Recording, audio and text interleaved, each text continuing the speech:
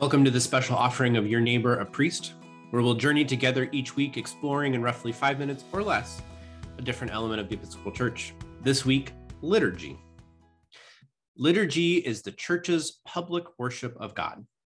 This term is derived from the Greek words for people and work. The Church's public worship of God is the work of the Christian people. The life of Christ, active in the Church by the presence and movement of the Holy Spirit, is expressed through our shared liturgy.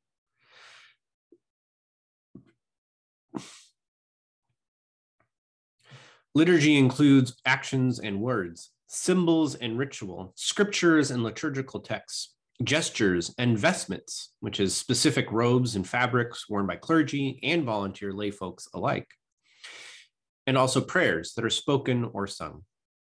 It is also shaped by the seasons of the calendar of the church year, and the lectionaries, that is, assigned biblical readings for the Holy Eucharist. Liturgy involves the various members and ministries of the church so that all are drawn together into one living expression of divine worship.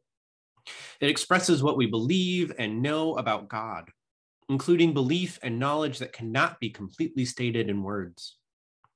In the Episcopal Church, we believe in the practice of lex orandi, lex credendi, or the rule of prayer is the rule of belief. Put more simply, this means praying shapes believing. This turn of phrase describes the reality that our repeated habits of prayer shape our Christian belief as they reflect what we believe and what that looks like in practice when worshiping, either individually or as a community. We use the Book of Common Prayer to shape our liturgy and guide us in our life in prayer. The Book of Common Prayer includes within its pages the liturgies for baptism, Eucharist, confirmation, marriage, praying with those who are sick, praying with those who seek repentance of sins, burial, ordinations, and celebrations for special occasions. Also found within its pages are liturgies for corporate, that is communal, prayer, following the course of the day with morning prayer, noonday prayer, evening prayer, and compline or nighttime prayer. The Book of Common Prayer also recognizes that we may not always be able to be with one another for liturgy, and includes shortened forms of prayer for individual daily devotions throughout the day.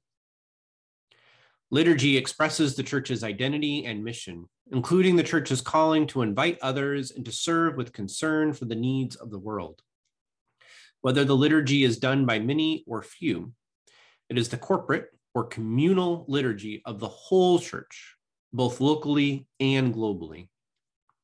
No matter where you are, you can walk into the doors of an Episcopal church anywhere in the world and pretty much know exactly what to expect from the liturgy, while also getting to experience how that unique community expresses its own identity and culture through the framework of said liturgy.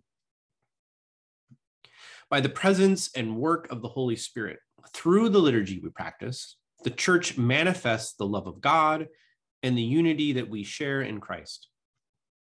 This loving unity was shared by the Father and the Son, and it is offered to all Christian believers. Liturgy is a public and social event. It engages our lives and faith, our thoughts, feelings, hopes, and needs, especially our need for salvation in Christ.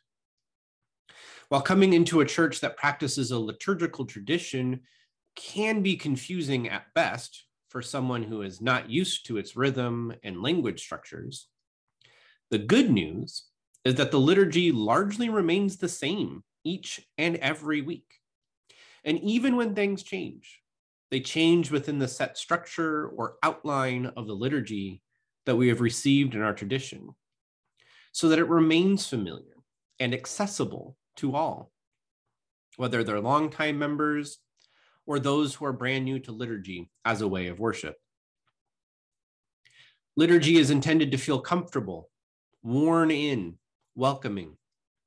And while it may come across like an entirely different language when you're first exposed to it, it can quickly reshape your understanding of what it means to worship with a community of other faithful believers, becoming an active participant and the praise that is offered to God by the whole community of faithful Christians gathered together, locally and throughout the whole of the Anglican and Episcopal Church.